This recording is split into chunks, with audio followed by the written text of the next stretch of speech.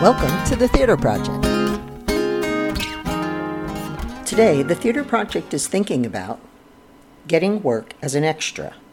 I am your host, Mary Ionelli, and I will be speaking with actor, director, and musician Michael Striano as he takes us through the ups and downs, ins and outs of being a background actor.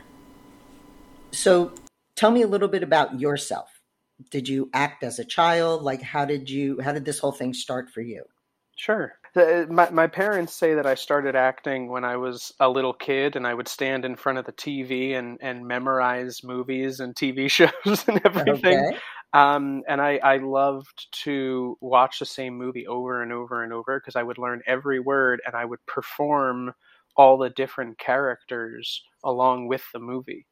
Interesting. And then as we'd go out on walks and things, I like to watch people and mimic them. If they had an odd gait or they had some type of mannerisms or something, I like to mimic them.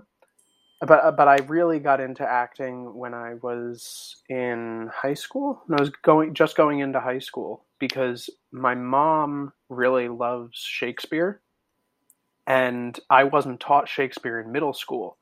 So she didn't want my first exposure to be some dry high school setting. Okay. And have me hate it. So we live near the Shakespeare Theater in New Jersey. Yes, I know. She enrolled me in their summer training program.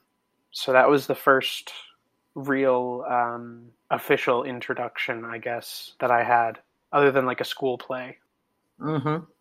And Shakespeare is hard for somebody young to kind of grasp. Was that easy for you? Did your mom help? It was very easy for me. I didn't really need a whole lot of help. It made sense to me. I'm also a musician. My father's a retired musician, so Yes, I saw that. Yeah, I think the musicality of it really helped, and the fact that there was a rhythm to it, and that it wasn't always a normal rhythm. There would be interruptions, and people would interrupt each other. They interrupt themselves, and having that added complexity to it, that it didn't just seem like random words on a page. Right. Even if they're very carefully chosen. You know what I mean? It's just different. But now what we're primarily going to talk about today is doing extra work. So I've spent all of my life in live theater. So in researching this before I talked to you, there were so many different types of acting roles that I kind of came across for film. How did you make the shift from live theater to film? How did it? It kind of came out of necessity more than anything, for a paycheck. You know, because I mean, it's just the sad truth Always of it. Handy. It is, and anyone can make more in one single day of background work than they can on an entire week of an equity contract. Wow. Yeah, it's a sad, very unfortunate truth that someone with absolutely no training and no dedication to the craft or anything like that, fact of the matter is they can make more standing around on set, not even going to set. They can sit in holding all day and make a larger paycheck than an equity actor. Now, what is holding? Is that when they call you to set, but then maybe don't use you, or your scene doesn't come up that day? Yeah, so holding is really just the main place where people hang out before they go to set. So in holding, you'll have usually HMU, hair, makeup are there, wardrobe is there. There'll be a PA, a production assistant there who's running background and helping to check people in, and they're communicating with the AD team, the assistant directors, and they're figuring out what needs to be done, keeping everything on track. Because in theater, once you get to a higher level, everyone has one job, right? There's a specific job for a specific person, to the point where you get to Broadway and no one other than a stage manager is allowed to turn on a light. Right. In film, it's that to the nth degree. If there's a job that needs to be done, there is one person to do that job. Okay. You know, it's funny. My brother and I were just watching a movie yesterday, and we were waiting at the end to see if Louis Armstrong was the voice we heard singing Oh, one of the songs in the background. And it took forever for the credits to scroll up because there were hundreds and hundreds of people on there. there's so For many. And when you hear about these shows that have really big days, where it's not just a lot of cast and crew, but it's a ton of background, and they don't do what's called tiling, which is when you have a smaller section that's actually real people, and then they use computers to fill it out. oh, So yeah, if you look at a big beach scene, like in, I worked on the Woody Allen movie Wonder Wheel. I know I was going to ask you about that later. Yeah. So there's definitely a very applicable background story in that. But a quick part of it is they use this thing called tiling on the beaches in Coney Island. And what they had us do was they would rope off a section and they'd say, okay, everyone be in this section. And they would populate it, and then they'd move the ropes and they'd say, okay, now populate that section. And we do it in a different way. And then they edit them all together. So there were only, I mean, there were still, a few hundred people there, but it wasn't, 1,000. Right. And Then it you just made have, it look like. right, as opposed to what you have with Marvelous Mrs. Maisel when they did like that big the hangar scene Yes. for the USO show. Yep. Those were all people. That was not tiled. I Okay. have a friend who put us in touch, actually, who was on set that day. Yeah, he's wonderful. He is. Kevin's great. And he was, I asked him about it, and he was like, oh, dear Lord, there are so many people on this set. So is that what you do mostly now? Is the extra work? Because I know your interests are very varied. I see you directed, you've acted, your music. So it started as a paycheck, and then I became a member of SAG pretty quickly. I can talk about that more later. And it became not just a way to make a good paycheck, it became a way to earn really good quality health insurance that's very inexpensive. Hmm. It became a way to earn towards my pension. And then once I got married, it became a way to have great health insurance for my wife and I. That was very inexpensive. That's a national plan. So, as you know, it can be very difficult to earn equity health insurance, Yes. unfortunately. But the SAG health insurance is almost as good as the equity, and it's still national, which is fantastic. It includes dental, it includes vision, it includes prescription, and it's much cheaper than anything you're going to find on the exchange or anything like that. So ended up lasting a little longer than I wanted it to. But Are you still doing extra work now, or have you moved on to? I quite literally just moved away from it. Okay. Yeah, when I got in touch with you and I said, "Hey, my schedule opened up. If you wanna if you wanna do the interview sooner," that's because I had been on a show that I won't name, but it's a new show, so nobody's gonna know it right now anyway. But there were a lot of problems on the set, Oh, okay. and there were a lot of safety problems, and you would think that a horrific incident like what happened with Rust would have shocked some people into taking safety a little more seriously. Right. It didn't. Um, That's unfortunate. yeah. So I stepped away from that production and I talked with this gentleman who is kind of my mentor to some extent. And he was like, you're very capable, you're very talented, and you're meant for bigger things than background and stand-in work. Hmm. And that's what you're pursuing now? Yeah. Now, when you were doing the extra work, how did you find those jobs? Did you need an agent to secure those, or are there trade things that you go to? Sure. First off, for anyone who hears this, anyone who listens to this, if you ever have someone who wants to act as your representative, as an agent or a manager, and get you background work, get out of whatever contract you may have signed with that person because they're just trying to fleece you. They're essentially a con man or a con person, and that they are disingenuous because they shouldn't be getting you extra work, and they shouldn't want to get you extra work, if that makes sense. Yes, Because they're making a commission that's 10 to sometimes managers will take as much as 20% of your paycheck, and they don't want 10 to 20% of $200. They want 10 to 20% of $2,000, exactly. right? So they should be getting you the $2,000 jobs. You can get yourself the $200 job. There's a company called Central Casting, which is bi-coastal. Everybody knows it. It's the common trope. You look at someone who looks some quintessential character or something, or some quintessential type, and the common joke is, oh, they look like they're right out of Central Casting, right? Okay. Yes, I've heard that. Yeah. So if you're interested in not just interested in background work, I actually recommend for people who are just getting into principal work, because your representative will tell you not to do this, and they have a point. Don't do it in a way that's going to get you super featured or anything, so you're right up on camera, because then you might have a hard time getting cast on the show or something. That can happen. Okay. But I recommend it for people who are just starting to get into principal work, because sets are very chaotic places, and there's a lot of terminology that they're not going to want to have to explain to you. And you're going to be able to give a better performance if they don't have to.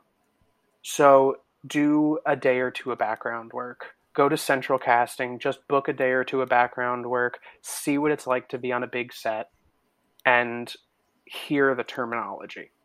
And then you can ask people, because they'll say, oh, they're just a background actor. Yeah, it's this, whatever. You know what I mean? Right. And then you'll have that little nugget of information, because otherwise you're not even going to know what question to ask. So go to Central, do that. There are other companies. There's another fairly large company called Grant Wilfie that does a lot of movies and bigger budget shows. Like, they do a lot of HBO shows like Succession, shows like Marvelous Mrs. Maisel, things like that. So yeah, you can set up your own profile with them. You used to have to go in person, but now it's all digital, so it's much easier. That is easier. Yeah. Yeah, and then they usually cast through a website called Casting Networks, and you make your own profile there, and you'll get emails. And you just click on the email and you say, oh, okay, I can fit that role, and I'm free that day. Click. And in doing the extra work, do those hours go towards your SAG card, or is that something different? So it's not the hours that matter to earn your card. It's the amount of days that you've worked on a union contract. Okay. So I know it sounds kind of weird, but for certain, I'm trying to think of how to phrase it. For certain roles, if they need something very specific, they'll hire someone who's non-union, but within the union count, as it's referred to. What that means is, the way the SAG contract is written, they have to hire a certain amount of union actors, depending on what the production is, for background, before they're allowed to hire non-union. Makes sense. So yeah, if it's a TV show, they have to hire the first 25, have to be union. And if it's a movie, the first 85, I believe it is now, have to be union. And if they need something very specific that they want to make sure they have, they don't want to risk it being in the non-union and then somebody not showing up or being unprofessional or blah, blah, blah, whatever. If they need a very specific physical trait, they'll hire a non-union actor within the union count. And that's how you get what's referred to as a union voucher, a SAG voucher. And you need X amount of those vouchers to join the union. That's one way you can join. That's how I joined. That's how Gina Rodriguez joined. When you're going for a role as a background actor, do you usually know the type of character you're playing ahead of time? Do you do anything to research that? Is it that detailed, or you just show up and hair and makeup and whatnot comes and takes care of everything? Sure. So I think the most important thing to know for background is they want you to quite literally blend into the background, right? Okay. So they hire actors because actors are good at pretending a camera's not there, but they don't want you to be putting on a show. They want you to be the person who's holding this file, walking from this desk in the office to that desk in the office. They don't want you to appear conspicuous in any way. In fact, they're going to do your hair, your makeup, your wardrobe in a way that you blend into the background, not a way that you stick out, unless it's a very specific thing. So if someone does go to do background work, you'll meet people, the other background actors, who are actors like you and I, who do theater work. And I never stopped doing theater principal work while I was doing background. It would just be because it's so easy to get the job. It's so easy to get the background gig that you just stop doing it while you have your theater gig or whatever, and then you go back to it when you're back. That's it. But you'll also meet people, going back to what I was saying before, who are not actors, who have no experience. You'll have some people who are retirees even. Mm-hmm. You know, you'll meet people who are retired lawyers who don't need to worry about money, who just wanted something to do and they think it's fun to be on set. And they just know the rules. You ignore the principals, you ignore the camera, you walk where the AD tells you to walk, and you're inconspicuous. The biggest thing is don't make noise. Okay. You know, Ignore the principles. That's an interesting thing, because some people may think, oh, if I get on set, I can meet so and so and say hi to them at the craft table, or but you need to, be professional when you go. It's not an opportunity to celebrity watch or, Yep. anything like that. So. Correct. Some celebrities are going to be nicer than others. The rule of thumb is don't look at them or talk to them or address them in any way until they engage with you first. And Okay. even then, keep it to a minimum. Just because they say, "Hi, how you doing?" as they're walking past does not mean they want to hear your life story and how their role in X movie changed your life. Yeah, exactly. And just think of it completely matter of factly. You're not bumping into them on the street. This isn't random. You're at work. They're at work. They need to focus on their work and doing what they need to do. And you, as the background actor, don't know what scene is coming up later in the day. So the scene that you're shooting now could be innocuous, but 2 scenes from now, after you come back from lunch, they might have a heavy emotional scene that they're already prepping for. Definitely. And you can and will, and I have seen it happen, where background got thrown off set and got in trouble with casting, and disciplinary actions were taken because they wouldn't leave the principals alone. Oh, geez. Yeah, that's. I know you live in New York or New Jersey. No, you're in New York now, right? Yes, yeah, I live in New York. I'm from Jersey, but right. Don't hold that against me. Never, because I'm from Jersey. Okay. I live in Florida now, but I'm from Jersey. Okay. Is the background work localized to like the tri-state area? Do you ever go out to LA? I know they do a lot of filming for some Fox TV shows and things down in North Carolina. I don't know if they still do, but they used to. Is it regional, or can you find it pretty much anywhere? Sure. It's always going to be a local hire, pretty much. It's pretty much always going to be a local hire. There are some rare examples where it's not. But generally speaking, all background is going to be a local hire. So if you're in a small town and there happens to be a movie filming there, trying to think of an example. There was this movie called The Hollers that came out a few years ago. That was the actual first movie that John Krasinski directed. It was not A Quiet Place. It was this movie called The Hollers with Margot Martindale, and it was absolutely fantastic. Everyone watch The Hollers if you haven't seen it. And they were shooting, I can't remember if it was Mississippi or I want to say it was Mississippi at this hospital out there. Obviously, there's no big studios out in Mississippi, Right. but for the background, they hired people from the community, and the same SAG rules applied. So the first X amount had to be union and all that stuff. There weren't necessarily a lot of union actors there, so a lot of non-union people worked on union vouchers those days.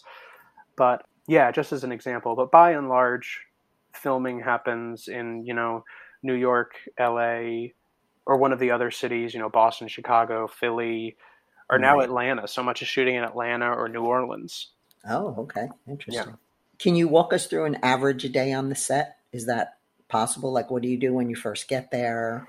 Sure. When you first get there, the first thing that you do before your call time. So let's say your call time is 9 a.m. Get there early because it's the old theater adage that I'm sure you were raised with. Early is on time is late, late is you're fired. Yeah. It's very much that. If your call time is 9 a.m. and you are not there, you will get a phone call from casting at 9:01. I promise you. It will happen. It's happened to me that I've gotten a call 2 minutes before my call time. Yeah. Okay. And part of the reason you want to get there early is because it's going to be a long day and you want to get breakfast. As a background actor, you're generally speaking not guaranteed to get breakfast. So if you want to make sure that you eat, get there early. Then once you're on the clock, once it hits your call time and everything, you're already checked in. Hopefully you got something to eat, you got your coffee, you have your voucher. You're going to be sitting in holding, and the background PA who's in holding with you is going to say, okay, guys, let's go through hair, makeup, and wardrobe. Sometimes they'll call you up by specific check-in numbers. Your check-in number is the number that is arbitrarily assigned to you when you're hired by casting.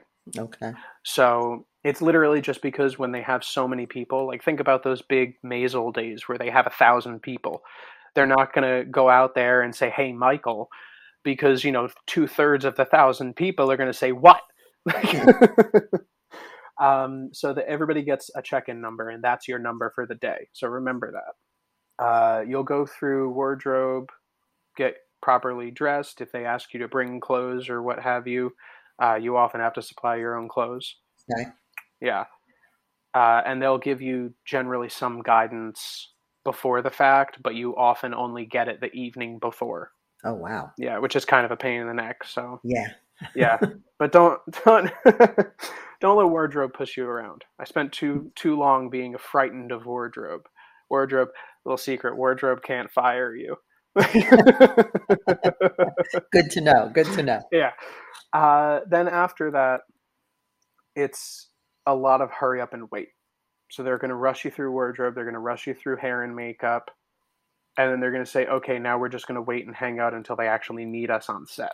So you'll sit around. Once you go to set, the background PA will bring you there, and you'll be met by someone who's referred to as the second, who will introduce themselves. And the second refers to the second AD. I know, it's really strange. I have no idea where this term came from. You would think it's the third AD, but it's not. It's the second AD. So the first AD is responsible for actually running the set, making sure the movie gets made. Right? The director is responsible for how the movie gets made. The assistant director is responsible for actually making sure it does get made. Okay. The second AD is generally in an office or a trailer somewhere doing paperwork most of the day.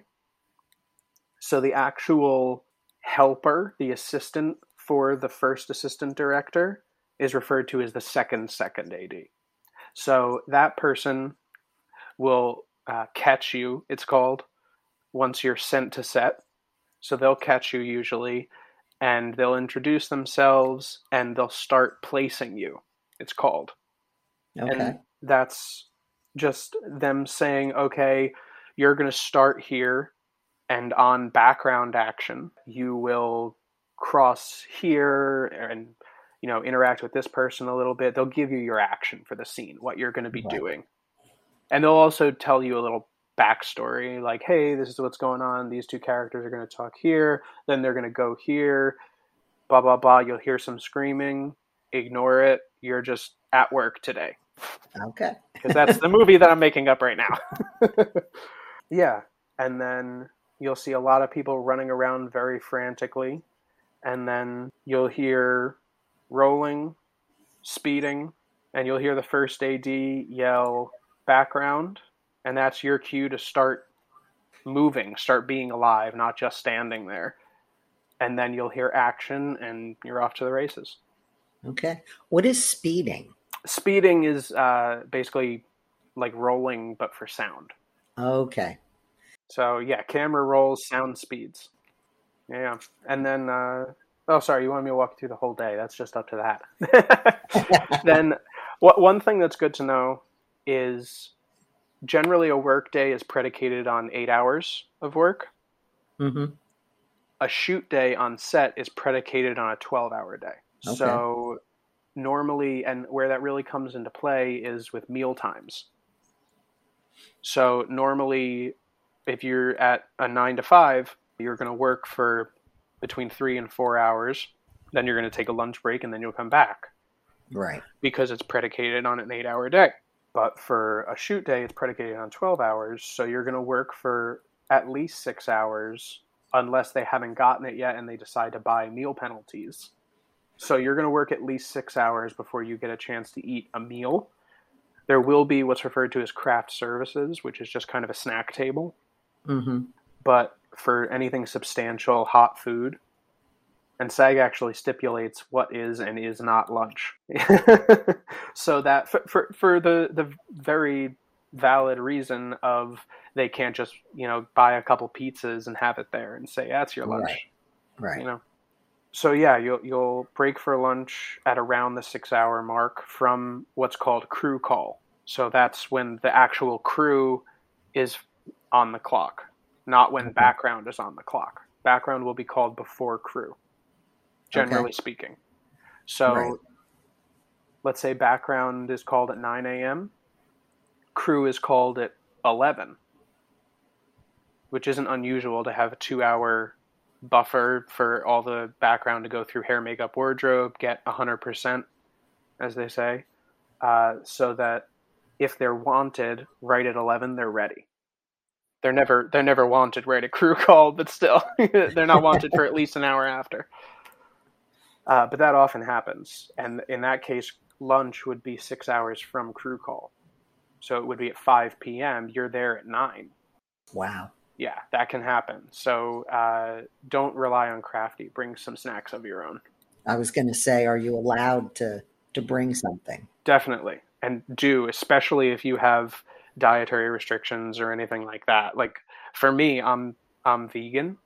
Mm-hmm. So I always have stuff that I know I can eat because I don't know that craft services is going to. Right. Because you have a lot of sit around and wait time, do you bring like earbuds or a book or anything? And do they have a place you can keep that stuff while you're on set, or do you carry that around with you all day? Sure. I always have at least one book with me. You can have your headphones. I usually don't think it's a good idea to bring your headphones to set for the simple reason of once you put your headphones in, you're kind of blocked out of everything. And you need to be able to hear if they need you for whatever reason. You know what I mean? Yeah. So sometimes you'll hear something called satellite holding, which just means the larger holding space is going to be really far from set. And they have a smaller space that's closer. They'll bring people to that smaller space. And then you can usually bring some of your stuff, but they'll ask you not to bring everything. Okay. Because it is smaller. But otherwise, yeah, definitely have a book with you. Something that's going to entertain you. And you'll generally be able to talk and everything with the other background actors.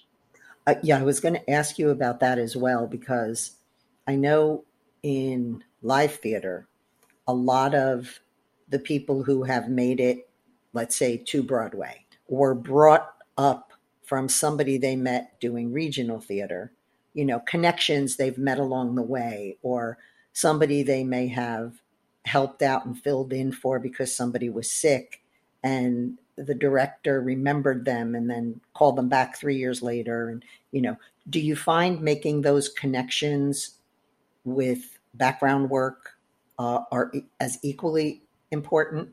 In this business, networking never hurts. Yeah, as long as you're competent and not there annoying people. Be a nice person, be a hardworking person, do your job, and people will take notice. And I've had directors remember me. I've had ADs remember me, and I've gotten work because of it. That's great. Yeah. Just be somebody who's nice to be around and somebody would want to work with. Exactly, yeah, and then be good at your job, which on set really just means that you're paying attention. Hmm. Honestly, that's the biggest thing. Just pay attention, which is why I say if you're on set, feel free to have a book with you. They love to see background have books because it's quiet and the background can still hear if someone calls for them. Perfect. You know what I mean? Because if they have 200 people, they're not going to come tap you on the shoulder. They're going to say, check in number 35. And if you can't hear them, then they're going to get mad. Right. Were there any classes or books or programs that you would recommend for anybody who's trying to get into this? No, I feel that there should be because it's not a normal job. There you go. There's your next project, Michael. It's right You there. It can is. write a book. It's a really odd gig. They want you to be seen, but not seen too much. Definitely not heard. You have to tell a story, but the story is not about you. It's about figuring out how to tiptoe that line. And honestly, different productions want different things. Hmm. Being in New York, you work on a lot of cop shows, and they want you to walk at a certain pace, and you get used to it. And a couple of years ago, there was this show with Edie Falco called Tommy that Yes. only ran for 12 or 13 episodes, I think we shot. And I was on that as one of the cops in the headquarters, just background walking around. And we actually had problems because all the background would walk too fast because we're all used to doing New York cop shows. And everybody was like, whoa, whoa, whoa, whoa, whoa. This show's set in LA. Like, you got to slow down. So it's kind of an odd thing. And really, like I said before, the trick, if there is any, is just to pay attention. Right. And once you're there for a little while, you'll learn what questions to ask. So if it's your first day, find someone who looks like they know what they're doing. And if you have a good question, ask it. Otherwise, just follow their lead and you'll figure it out. That's great. Have you ever, I think you kind of touched on this, and it's the reason you probably are coming out of it now, but a bad experience on set, and how did you handle it? Oof. Yeah, I've had a few. There was one recently where there were problems where all the incremental safety protocols for the large pieces of equipment that are moved around weren't Hmm. being followed bit by bit, and in one day we had a couple of fairly large pieces of equipment fall. Oh, Yeah. So that was kind of frightening. Luckily, they didn't hit anyone because one of them was large enough to do serious, potentially lethal damage. So, unfortunately, it fell on a baby grand piano. ugh. Yeah, but Was that a union job? Because I yes, thought they were pretty close checking that kind of stuff. But one would think, and normally they are. But right. if anyone starts doing this work, you'll learn there are certain production companies that cut corners, Hmm. and this was one of those teams, and a couple things fell in one day, and that's kind of an extreme case because it's not just someone being annoying or someone acting inappropriately, but I think it's a good example because there's an immediate danger, and if something like that happens, bring it up to the AD team. Your point person, so to speak, is going to be the second. If the second's not around or they're not available for something that extreme and dangerous, you are well within your right to go to the first AD because they should know. And you'll know who that is because You'll know who that is because they're the person yelling action. Okay, excellent. Generally speaking, sometimes the director, but usually it's the first AD. Right. Was there ever a time that you thought this may not work out for me, financially, or did you have a plan B? I never had a plan B. Performing was never seen as anything less than a profession for me. I think partially because my father was a professional musician, and made a very good living from doing it. He was a professional studio musician in New York back in the day, so to speak. Of course, that was also in the days when, pre-DJs. So he had a booming business playing parties. But yeah, I never, I went to school and got my degree in acting. You went to Emerson, right? I went to Emerson College in Boston, yeah. I had other jobs here and there, service jobs and stuff like that. But everything was always a job to hold me over until the next thing, or it was just getting me through a phase of life until I got to the next thing and then I could move on from it. It was always seen as a stepping stone, not something else. Right. So, yeah. Yeah, and background and stand-in doesn't pay a ton of money, but like I said, it can pay enough. Well, that was the other question I had. Is that a scale pay? So every background gets the same and... Yes, it is. And an interesting thing to know is you'll see something referred to as your base rate. The base rate is the minimum allowed by the SAG contract to be paid for that day. That's if you're SAG. If you're SAG, yeah. Okay. If you're non-union, there is still a base rate. It's just based off the minimum wage for wherever you're shooting. Okay. But an interesting thing to know is that base rate is just that. It's just the minimum. You, as the actor, can act on your own behalf and negotiate on the day, which means while you're there, you can negotiate a higher rate. You can negotiate a bump. You can negotiate an adjustment if something extreme is going on. As an example, I have a friend who worked on Noah when that was shooting, and they had to do all kinds of crazy stuff. I mean, they were bussed hours away from the city, so there wasn't an option of just firing them and having someone else do it.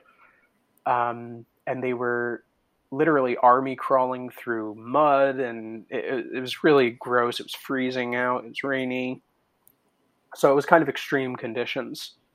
And they were able to negotiate a significantly higher rate on the day while they were there. They were told what they were going to have to do.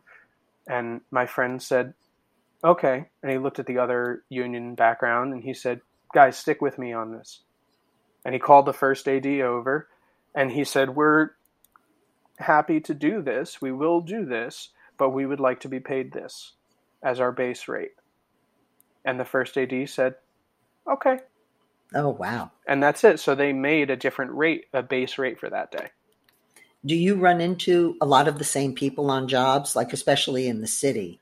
Yeah, definitely. So you become kind of friendly with them and you know them. And oh, sure. Especially, you'll find that casting typecasts you.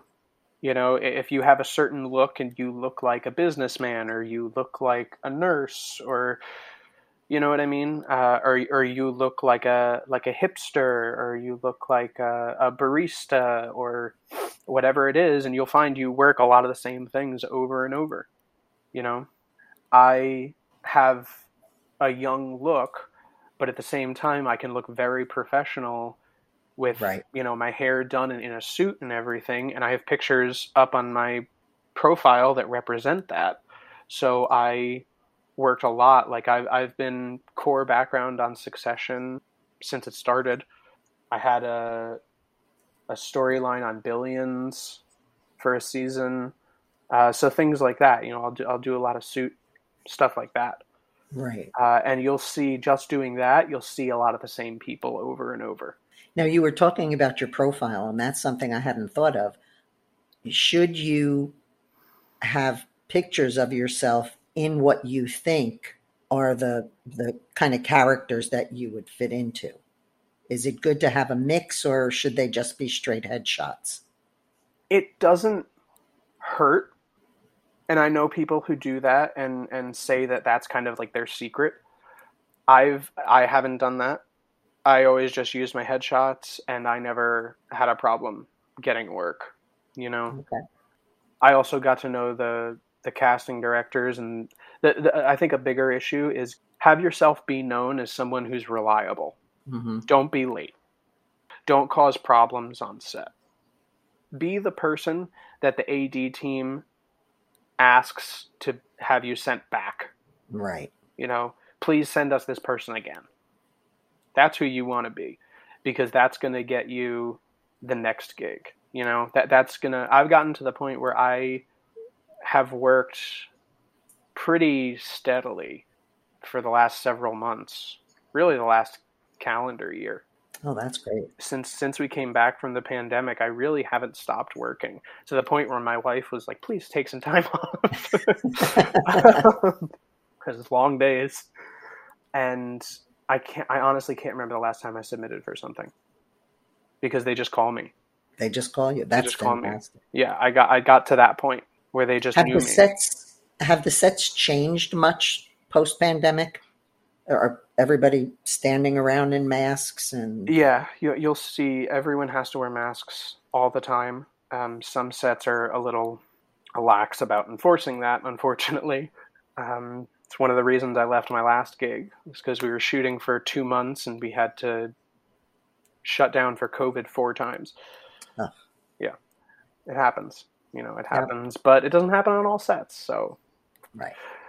Yeah, but yes, you will have to wear a mask the whole time, which can be kind of frustrating, especially for the ladies, because they also want you to take off the mask when you're rolling for the scene, because I'm sure people have noticed, even for stuff that's been shot during the pandemic, nobody's wearing masks for the most part. Right. There's a couple like the Dick Wolf shows and everything, they're wearing masks, but otherwise no one is.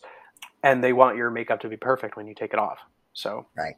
That's rough. Yeah, it can be annoying, but you'll see COVID safety teams, which are third-party companies that have been hired, and they'll come in and make sure that you're wearing the proper mask if that set wants you to wear a KN95 or whatever it is, instead of just a regular cloth mask or something. Mm-hmm. So it kind of varies slightly set by set, but for the most part, expect to wear a mask unless you're rolling. Right.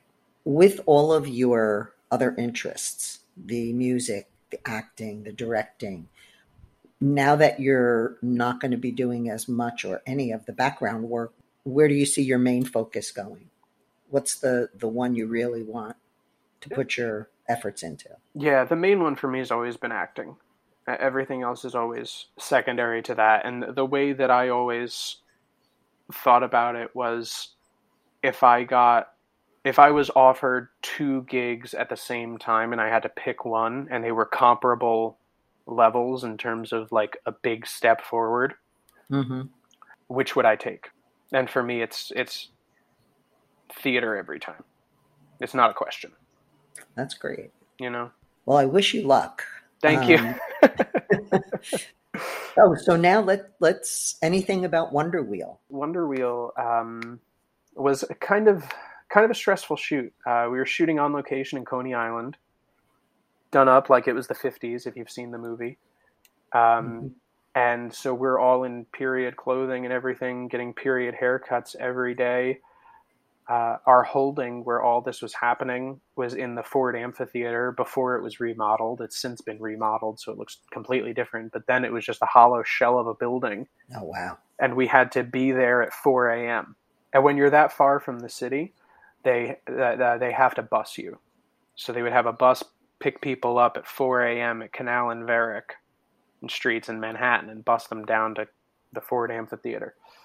And then, we'd have our pretty standard 12-hour shoot day, which means for background, it's going to be a 14-hour day on the clock, because you have to get there a little before to get through hair, makeup, and wardrobe, and then you're going to stay a little after to get out of all of it.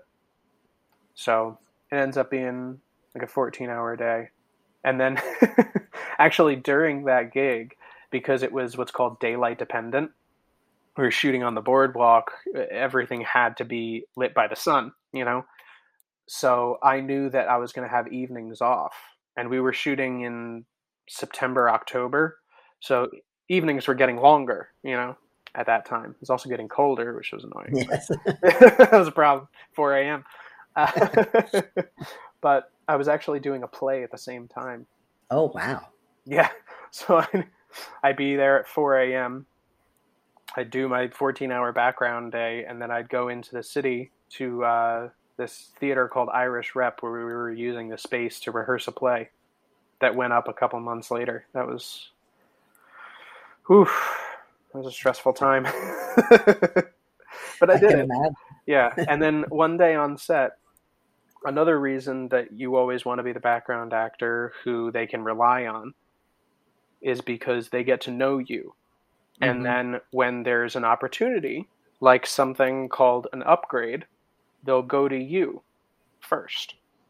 So I got to know the ADs, I got to know the PAs, they knew I was reliable, and they knew that I was an actor.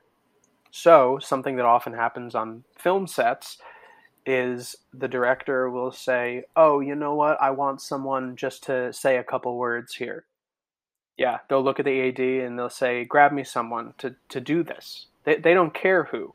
But especially for a period piece, the easiest thing is to grab a background. They're already through hair, makeup, and wardrobe.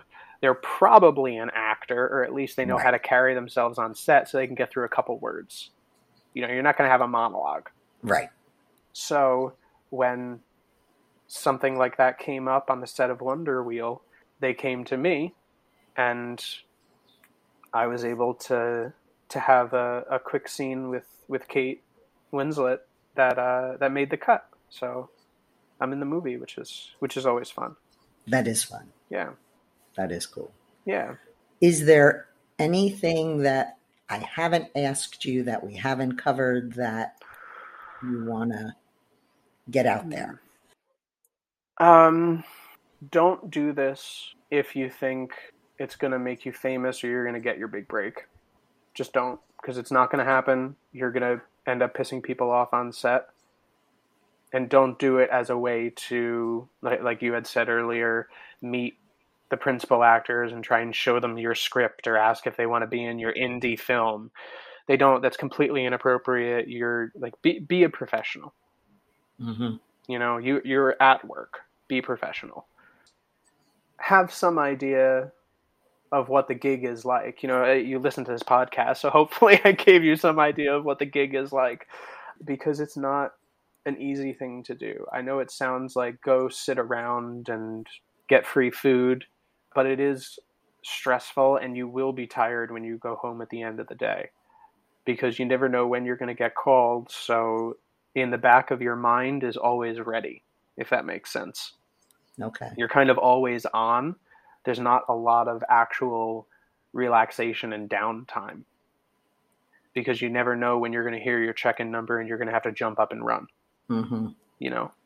Are they usually single day work, or is it usually you get called for like a week? Both can happen. Post-pandemic, it is more likely that you'll book several days or a week of work. But that being said, you're not contracted for a week. You are hired for that day of work, and you are not guaranteed the next day of work until you get that check-in number for the next day. Okay. So once you get that check-in number, you're guaranteed at least what's referred to as a straight 8, which is an 8-hour paycheck, the minimum amount that you can make. Okay. And even that means that even if production cancels the shoot day the next day, as long as you have that check-in number, they have to pay you a straight 8 anyway for that day. Yeah. Until you get that check-in number, you are not booked on that show. Mm-hmm. And that goes both ways. There can be a tendency, as happens in theater as well, to feel like you're at their mercy, kind of. But keep in mind, they need you. Mm-hmm. They hired you because they need someone who looks like you and can do what you do. So they need you. So if 2 productions are competing for you, you can say to them, listen, I got this other show that wants me. Get me my check-in number. Because that's how you have me. Because otherwise, they can back out. There is no rule in the SAG contract that says you have to let them know whether or not you want them by this time. Okay. Even, so if you don't have a check-in number and it's 10:30 at night, the night before, and they say, oh, actually we don't need you tomorrow. Sorry. Oh, well. Yeah, that's it. Yep. You're not guaranteed anything. So if there's another production that wanted you and you turned it down, then you lost a day's work. Look out for yourself, because at the end of the day, no one else is gonna. That's good advice. And what's the next thing for you? Do you have anything coming up? I don't, I have some auditions. I have an audition that's due Tuesday, I think, that I have to do. So all the auditioning is pretty much virtual now? Everything. Yeah. I mean, pretty much everything had gone to self-tapes for the initial round of auditions, even before this. Mm-hmm. Even before the pandemic. So now everything is self-tapes. So. And a little sideline for that. Do you prep for that? Do you try to dress like the character, or? I don't try and put myself through wardrobe, but I'll try to put myself in that vein somewhat. Do something that suggests that character. You know what I mean? If I'm auditioning for a deadbeat, I'm not going to put on a suit and tie. Right. You know what I mean? So read the script, look at what you have. Don't go out and buy something for it. But look at what you have and say, okay, this is close enough and will suggest it. The biggest thing with that also is pay attention to your background. You don't want to blend in, you don't want to have a blue shirt in front of a blue background. That's not going to look good. Right. But that's a whole other thing. All good things. All good things, Michael. All good things. Well, I thank you again, and I look forward to seeing what the future has for you, because I think it's all good things. Thank you. So I wish you luck. Thank you very much. It's good talking to you. Have a good one. Take care, you too.